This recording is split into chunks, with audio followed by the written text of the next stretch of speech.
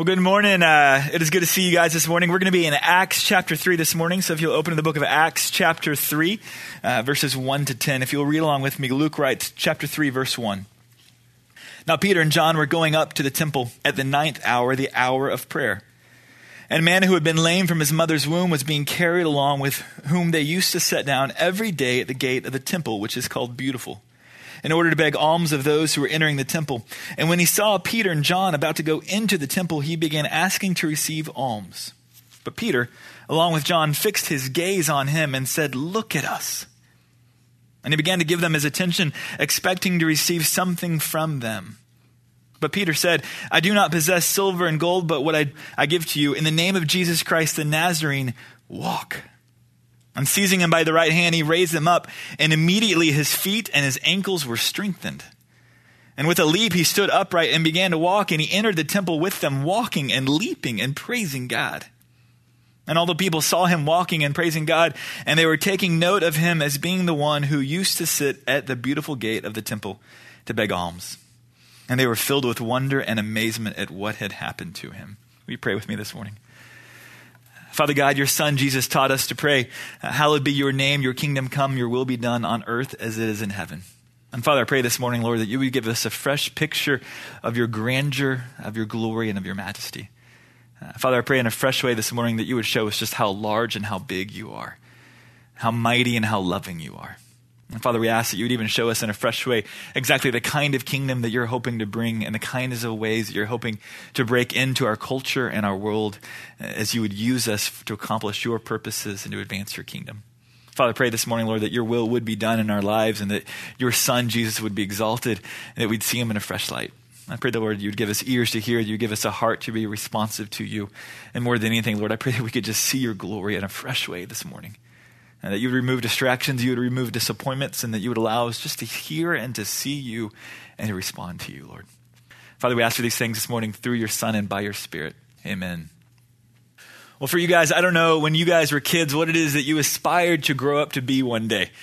Some of you guys may not have known then, and you may not still know today is exactly what you're going to be when you grow up. I don't know if any of you guys were like me that thought about being a firefighter. If you guys ever thought about being a princess, or if you guys ever thought about being a doctor. I don't know what it was for you. Maybe some of y'all thought, even at an early age, I want to be a Texas A&M Aggie. All right, that seed got planted in me in 6th grade because a girl I liked A&M, and so all of a sudden I liked A&M. All right, so but I don't know what it was for you that you thought when you were a kid. When I grow up, here's what I want to be. My own wife, Marcy, will tell you that she wasn't exactly sure of what she wanted to be when she grew up. But there was one thing that she fixated on. There was one thing that she was sure of. And that was this.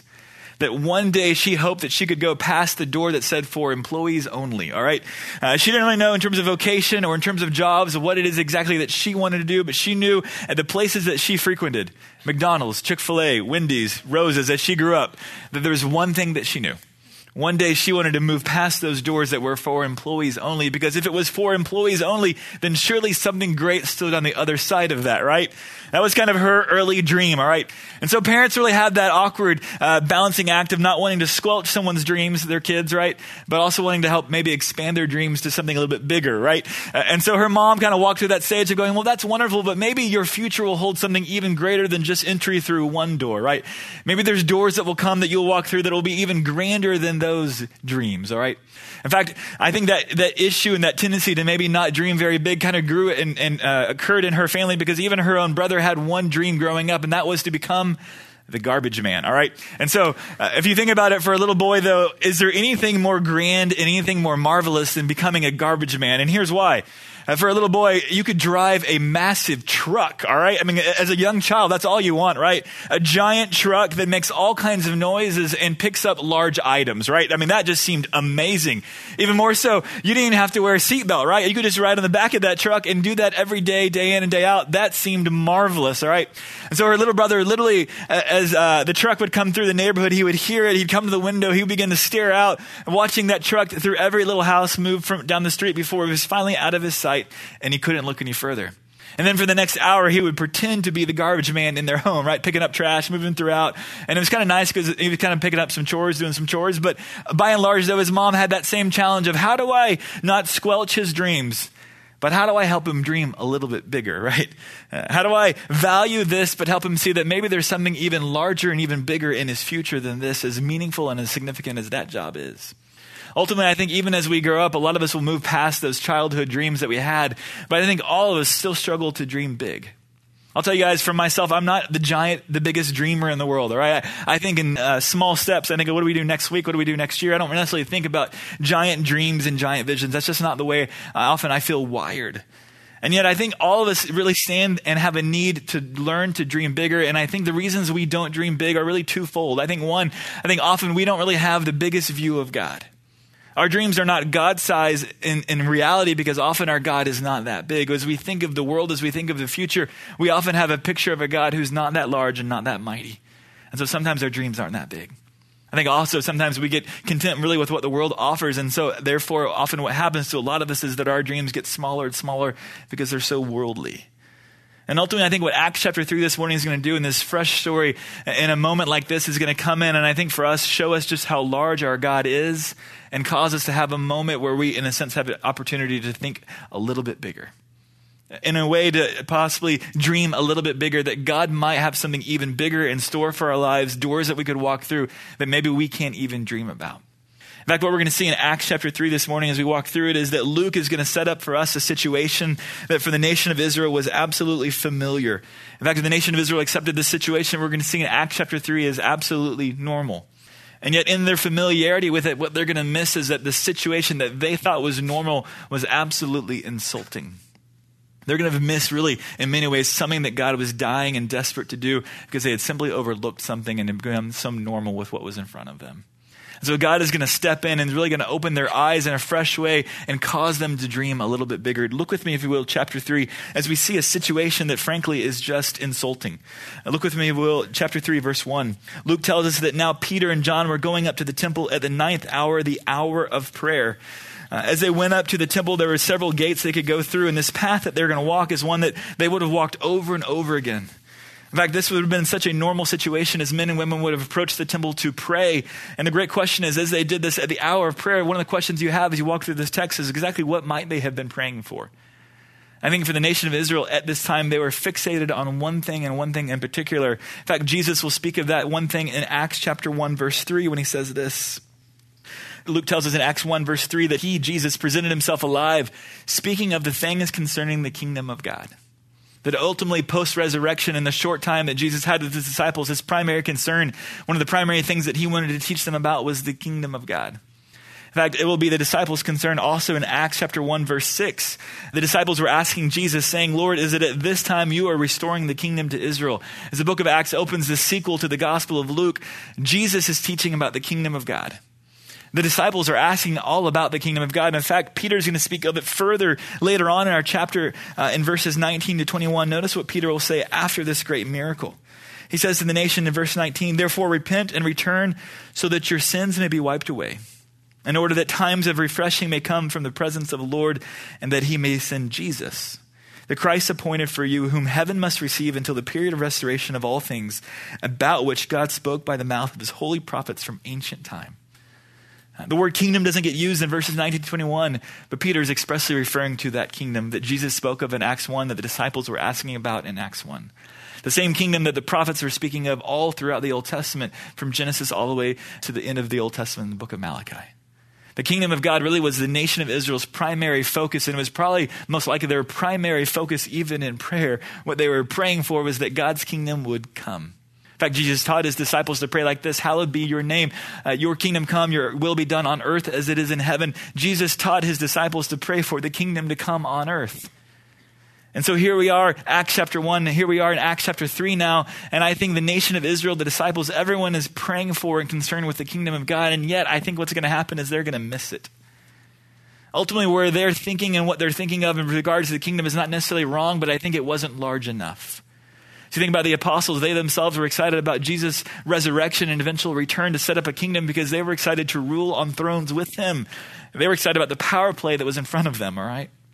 Even the nation of Israel at large was excited about the coming kingdom because they were excited for Roman rule and oppression to be removed. If Jesus would come and set up his kingdom, then the Romans wouldn't keep beating down on them. They'd have freedom, they'd have autonomy, they'd have power. I think everyone was concerned about the kingdom of God, but everyone was concerned with very selfish lenses, all right? Everyone was looking out for what the kingdom could do for them. And I think ultimately, therefore, their dream of the kingdom, their dream of what God could do in their life had become narrower and narrower and narrower. And I think what Jesus wants to do here through the apostles is stretch their view of the kingdom and stretch our view as well as to what God could do in our lives. It's going to begin really as they are praying at the temple, but it'll continue really with a picture of a beggar at the beautiful gate. Notice verse 2.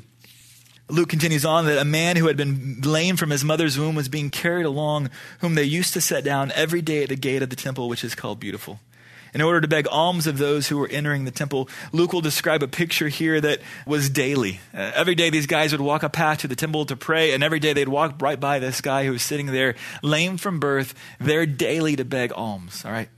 In fact, I think this was such a normal, such a routine picture that I think for many who were passing by, this guy had eventually over time begun to just blend into the landscape. He was there every day. Friends would bring him every day. Every day he would be there. And it was just like the temple itself, just like the gate itself that they would go through. He was just part of the landscape. I don't think they noticed him after a while. And in their normalcy of the situation as they looked at it, I think they missed how absolutely insulting this picture was. Ultimately, I think Luke is going to use a lot of irony as he describes the situation, because here you have a man who's lame since birth. He's been this way since the moment he was born. This wasn't due to sin. This wasn't due to accident. This was very much not at all what God intended when he first created humanity, Adam and Eve. What he intended in the very beginning was not disability. It was not disease. It was not death. And yet what we see here in this very picture is a place in which we would say that the kingdom was crying to break out. In fact, even for the nation of Israel, they should have known from the prophet Isaiah that when the kingdom comes, this is what will happen. Isaiah chapter 35, verses 2 and 6, Isaiah says, of this coming kingdom, they will see the glory of the Lord, the majesty of our God. And then the lame will leap like a deer, and the tongue of the mute will shout for joy. As Isaiah pictures the kingdom that is coming, when Messiah will come and set up his rule over the earth, he says this is what's going to happen. The lame will leap, the mute will speak. If you want to know what the kingdom is going to look like when it comes, he says that this is a great picture for you. And so imagine the irony here. You have men and women every day passing this guy by, heading to the temple to pray for the kingdom to come, but they're not at all concerned with the kingdom breaking in for this guy. If the kingdom needed to break in anywhere, it was for this guy. And what you have happening at the gate that is called Beautiful is a picture that is not beautiful in any way, shape, or form. In fact, you have the nation of Israel, by and large, just bypassing this guy. We're going to see here in just a minute, no one's even paying attention to him. No one even notices him. Very few even speak to him. And so here you have this picture of a gate that is beautiful or adorned with bronze. He's likely here because this is the gate that most people would go through. And so he's positioned himself in a place where he has the greatest possibility to beg alms and receive money. And here he is having to beg money just so he has something to eat. And ultimately, I thought about that picture as you imagine this guy who's lame from birth being carried to be set out of the temple to beg alms. What a poor cover-up for his situation, right? The greatest need he has, the only thing he can do at the moment is just beg alms, and it's a very poor cover-up for the situation that is as dire as it is for him. Ultimately, I kind of thought of a very poor paradigm, a very poor analogy, but I thought of if you've ever had a date coming up one night and all of a sudden that morning you wake up and there's just a giant zit on your face, right? And you think, Lord, I know you're sovereign, but how is it this morning that this shows up, right? And even us guys, we'll do the weak cover up that we have to. We'll get some makeup. We'll do whatever we have to do to cover this thing up, all right? And you girls will do the same, but the reality is no matter how well you do it, it is a weak cover up. Everyone sees it, right? It is just talking and screaming at people, all right? And I think ultimately this guy is in that same kind of predicament, all right? And it's a very poor analogy, all right? But he's in that same predicament. He's begging alms, but it is a weak cover-up. It does nothing for his situation than just get him through the day. And here is the nation of Israel walking by this guy day in and day out, and I don't think anyone's paying attention to him. I don't think anyone's giving him the time of day. In fact, notice what happens really as we look at the next part of the story is Peter and John are going to walk by, and I think what we're going to see is we're going to see a situation that had been so normal that it was insulting. And we're going to see God step in through his apostles and really interrupt what had been so normal. One person told me one time that when the glory of God shows up, it is an interruption to people's casual view of God. That when God shows himself and his glory off, it is an interruption to people's casual view of him. It makes you go, oh my goodness. You are so much bigger than I thought you were, and so much more able than I thought you were. And God is going through Peter and John, are going to show to this beggar and to the nation of Israel at large that God is much bigger than they think he is, and they ought to dream a lot bigger because the kingdom is far more than they think it is. And so notice what happens here. Ultimately, is we're going to see that God is going to recognize this guy. Notice the dialogue, verse 3 and 4. Luke tells us that when the beggar saw Peter and John about to go into the temple, he began asking to receive alms. But Peter, along with John, fixed their gaze on him and said, "Look at us. Look at us." It's fascinating that this is what the dialogue is. As you think of all the things that they could have said to him, this is not the first thing I thought they would have said, right? And yet I think gives you a picture as to what had been happening, all right? I think as they walked by the guy, they actually fixed their gaze. They looked directly at him. And their first words to him is, "Hey, look at us, look up at us." Why? I think ultimately the reason why is that people have been walking by this guy day in and day out, maybe giving money, maybe not, but I don't think anyone ever looked directly at him. I think for even those that may have given him money, I think they just threw money and they just kept on walking. Rarely did they engage him, rarely did they talk to him, and rarely did anyone ever look at him in the eyes. And so they have to say, "Hey, look up, look at us." And so he turns up and he looks at him. And I was thinking about the guy and thinking about the situation, and I think the hardest thing he ever went through was not being born lame. The hardest experience he ever had was not that he couldn't walk from birth. I think the hardest experience that he ever had also wasn't that he had to beg alms day in and day out. I think the hardest experience he ever had was the fact that day in and day out, no one ever looked at him. No one ever considered him a person enough to actually look him in the eyes and address him. They just walked on by and treated him like part of the landscape. And I think in that he lost his dignity, and in that I think he felt almost dehumanized in a way that you cannot imagine. It wasn't the begging alms, it wasn't being the born lame that really was so hard. I think it was the fact that no one ever actually looked at him, and he didn't expect anyone to look at him either. So he just buried his head and he put his head down. I think the situation that he is in really connects to a book I read. I don't know if any of you guys have read the book Unbroken. A lady named Laura Hildenbrand writes it, same lady who wrote Seabiscuit. Amazing story of two soldiers in one of the world wars. And one of the guys actually was an Olympic gold medal runner. He had placed in the Olympics, was a fabulous record setter. And yet he would go and be drafted into war and be on a bomber plane that would be headed toward a bombing situation and would go down in the open ocean. And this guy would be in the open ocean for 40 days, over 40 days. All right, just drifting. And Laura will write of their situation in a very fascinating way, and she says this: "The crash of the Green Hornet, which was their bomber, had left Louis and Phil in the most desperate physical extremity without food, water, or shelter." All right, for 40 days they're on an open raft just drifting as the tides will take them, and so they're having to fish off this raft. They're having all kinds of excessive sunburn, all kinds of hallucinations, all kinds of drought because they can't drink the water, they can't purify the water. Amazing story of survival, all right? But eventually, after more than 40 days, they will drift to an island, hoping that it'll be a peaceful place, but it's actually a place held by and controlled by Japanese. And the lady writes, "But on this island, the guards sought to deprive them of something that had sustained them even as all else had been lost, dignity. For 40 days, they'll be on the open ocean fighting for their survival. They'll land at an island where they'll be imprisoned at a war crimes camp, and there they will be tortured and humiliated." So she says there they were trying to take them of what they had lost, which was their dignity. She writes, "This self-respect and sense of self-worth, the innermost armament of the soul, lies at the heart of humanness. To be deprived of it is to be dehumanized and to be cleaved from and cast below mankind.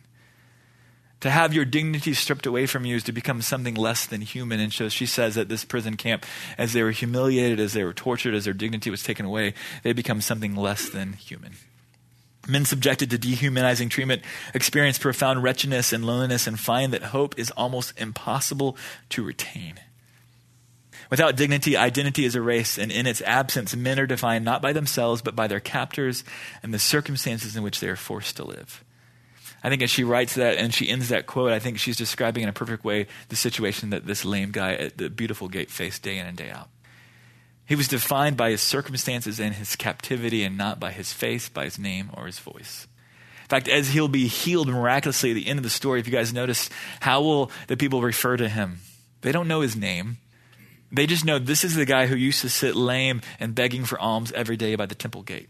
They know him only by his circumstances and only by his captivity and what had imprisoned him. They don't know him by his name. They had walked by him day in and day out and treated him like a nameless person, a faceless person, and a voiceless person. And in that, I think he experienced something that was far harder than being lame or having to beg. As he was disregarded and dismissed and really therefore became less than human in many ways. I think for some of us, I think it's no coincidence, nor is it ironic, as Peter will go on and discuss particularly the reality of what Jesus Christ endured, that it is not ironic at all that Jesus will be cast in the same kind of way. Notice verses 14 and 15. Notice that Jesus could very much identify with this beggar. Verse 14. As he speaks to the nation, Peter says, "But you disowned the holy and righteous one and asked for a murderer to be granted to you. But you put to death the Prince of Life, the one whom God raised from the dead, a fact to which we are witnesses." What is Peter saying? Peter's saying that Jesus Christ very much could identify as one who is nameless, voiceless, and faceless. As one who is disowned, not worthy to be considered and regarded for life, Jesus could very much identify with the beggar.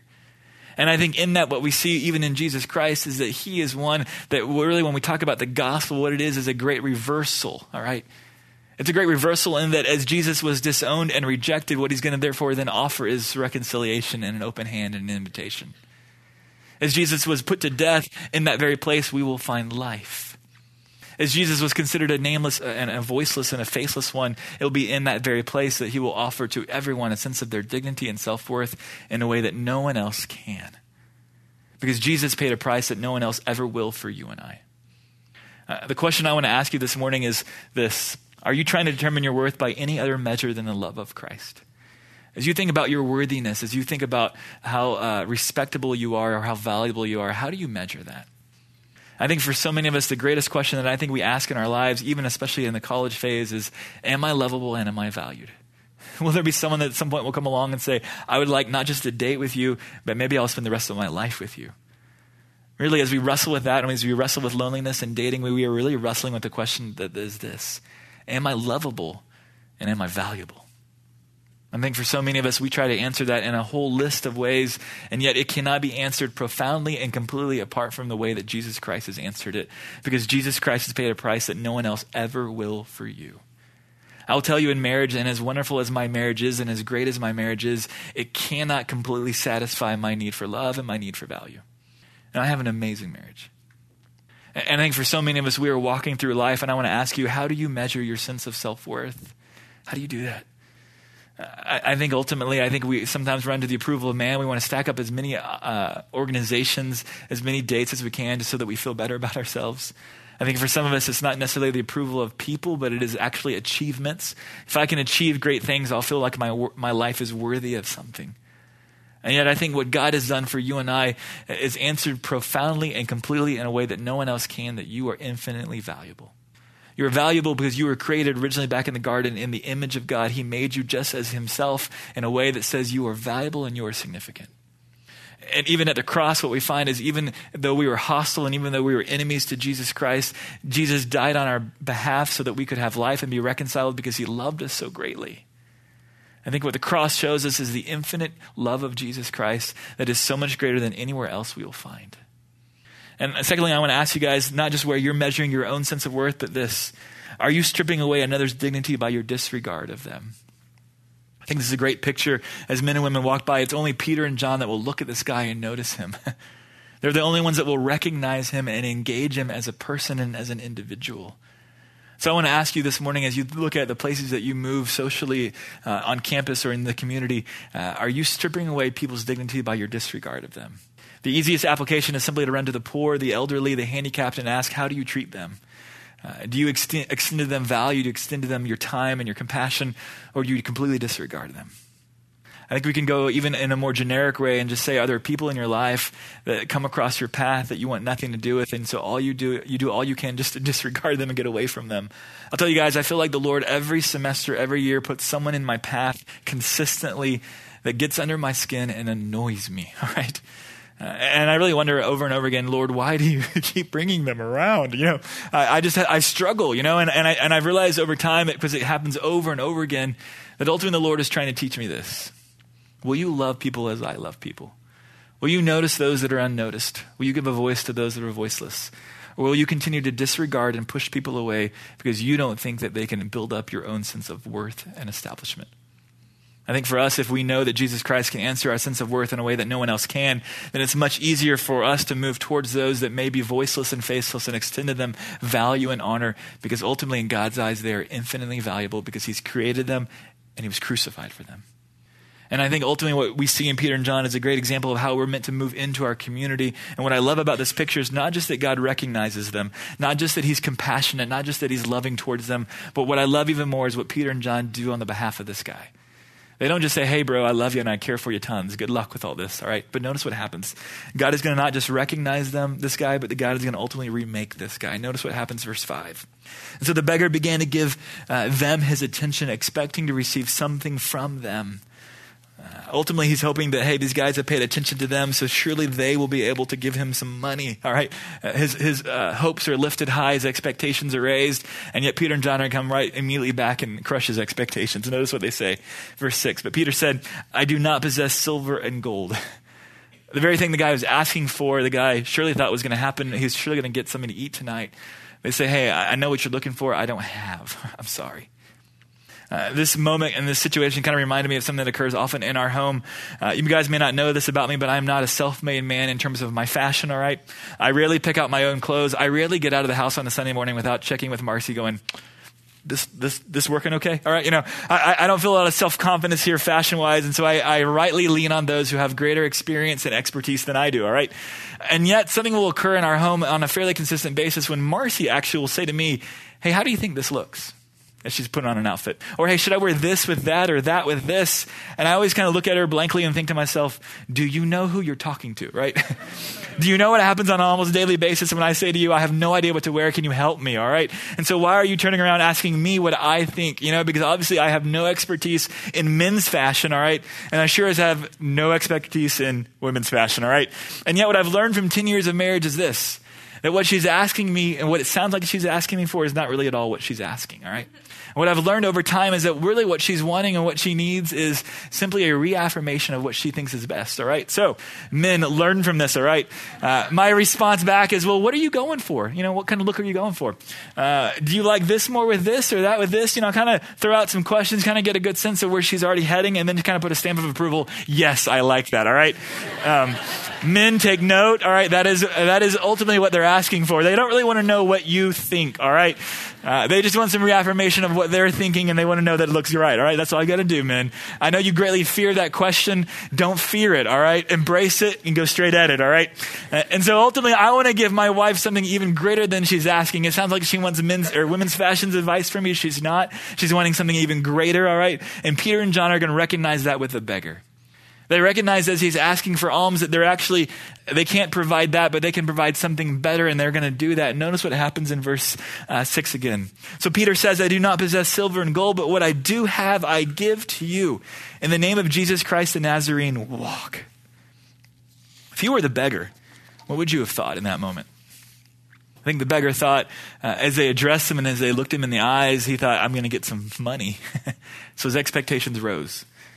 And then when he says, they say, I don't have silver and gold, I think his expectations went right back down to rock bottom, if not worse than that, right? And then they say, here's what I am going to do for you. I want you to walk. If you're the beggar who's been sitting there your entire life, what are you likely thinking? Man, maybe I'm ready, or maybe why are you messing with me and why are you mocking me? I've been this way from birth, right? And now you've given me attention, but you're not going to give me money. And now are you just mocking me? In fact, it's interesting. I may be reading a little too much into this, but notice verse 7. Notice how the description of the miracle occurs. Verse 7, and seizing him by the right hand, he raised him up. Seizing him by the right hand. The Greek text there, the Greek word there could denote that they had to overpower him simply because he was weak and he had no strength. So they had to seize or overpower him up. Or it could have been that he felt mocked and he said, get away, get away. And so he's fighting them off, maybe even a little bit resistant, and they seize his hand, and whether he was resisting or not, it was short-lived, because notice how immediately the miracle happens, right? Verse 7, and seizing him by the right hand, he raised him up, and immediately his feet and his ankles were strengthened. The response of the miracle is immediate. They touch him and he's healed. In fact, it's not a gradual warm-up process of walking. It's not like he's got to go through some kind of rehab process. And notice what happens in verse 8. And with a leap, he stood upright and began to walk, and he entered the temple with them, walking and leaping and praising God. This is no 3-month rehab process. He is up immediately walking and it's not held back. He is just leaping and going crazy. Verse 9, and all the people saw him walking and praising God, and they were taking note of him as being the one who used to sit at the beautiful gate of the temple to beg alms. And they were filled with wonder and amazement at what had happened to him. It just struck me, even reading it again in verse 10, that ultimately they had a former identity for this guy that is going to now be completely rewritten. Because what God will do for you and I, if we've trusted in Jesus Christ for the forgiveness of our sins and for eternal life, is that he will completely remake our lives with a whole brand new identity. When God gets at work in us and when his Spirit begins to move, it is not a slow, gradual ramp-up process sometimes. Sometimes when he breaks in marvelous, powerful, huge ways. And I think for so many of us, that's just not the view of God we have. That's so not at all what our dreams are, our expectations are. And I think God breaks in such a powerful way, because I think for many, as they walked by this guy, I think many just wrote off this guy, just said, good luck. Here's some money. But in the midst of this limitation, in the midst of the inability that you have, you're never going to walk, and they never thought he could. And I think what God will do for the beggar is often what he wants to do for you and I, and that's this, is step into the midst of our greatest limitations and our greatest inabilities and rewrite the book on us. It's not just that he wants to recognize us and love us, but it's also that he's powerful enough to completely change and rewrite everything about our lives. I've told you guys this before, and I've mentioned this before, but as I walked through college, my greatest insecurity, or my greatest limitation, my greatest struggle was insecurity, all right? It owned me. It determined how I interacted with people. It determined even what I thought about vocationally in my life. It determined and had its fingerprint on every relationship and experience I had in the very way I thought. And what I want to ask for you this morning is, in a sense, this: where do you see limitation and inability in your life? Ultimately, God is going to move and step into the life of a lame beggar and bring his limitations to light and overturn them. I want to ask for you, as you think about your life, where is it that you think God can't move? Where is it you think God is, in a sense, checkmated and can't do anything for you? For me, it was insecurity through college. I thought, man, God can't do anything with me. Ultimately, I was in fear. I hung back. I was quiet in social settings.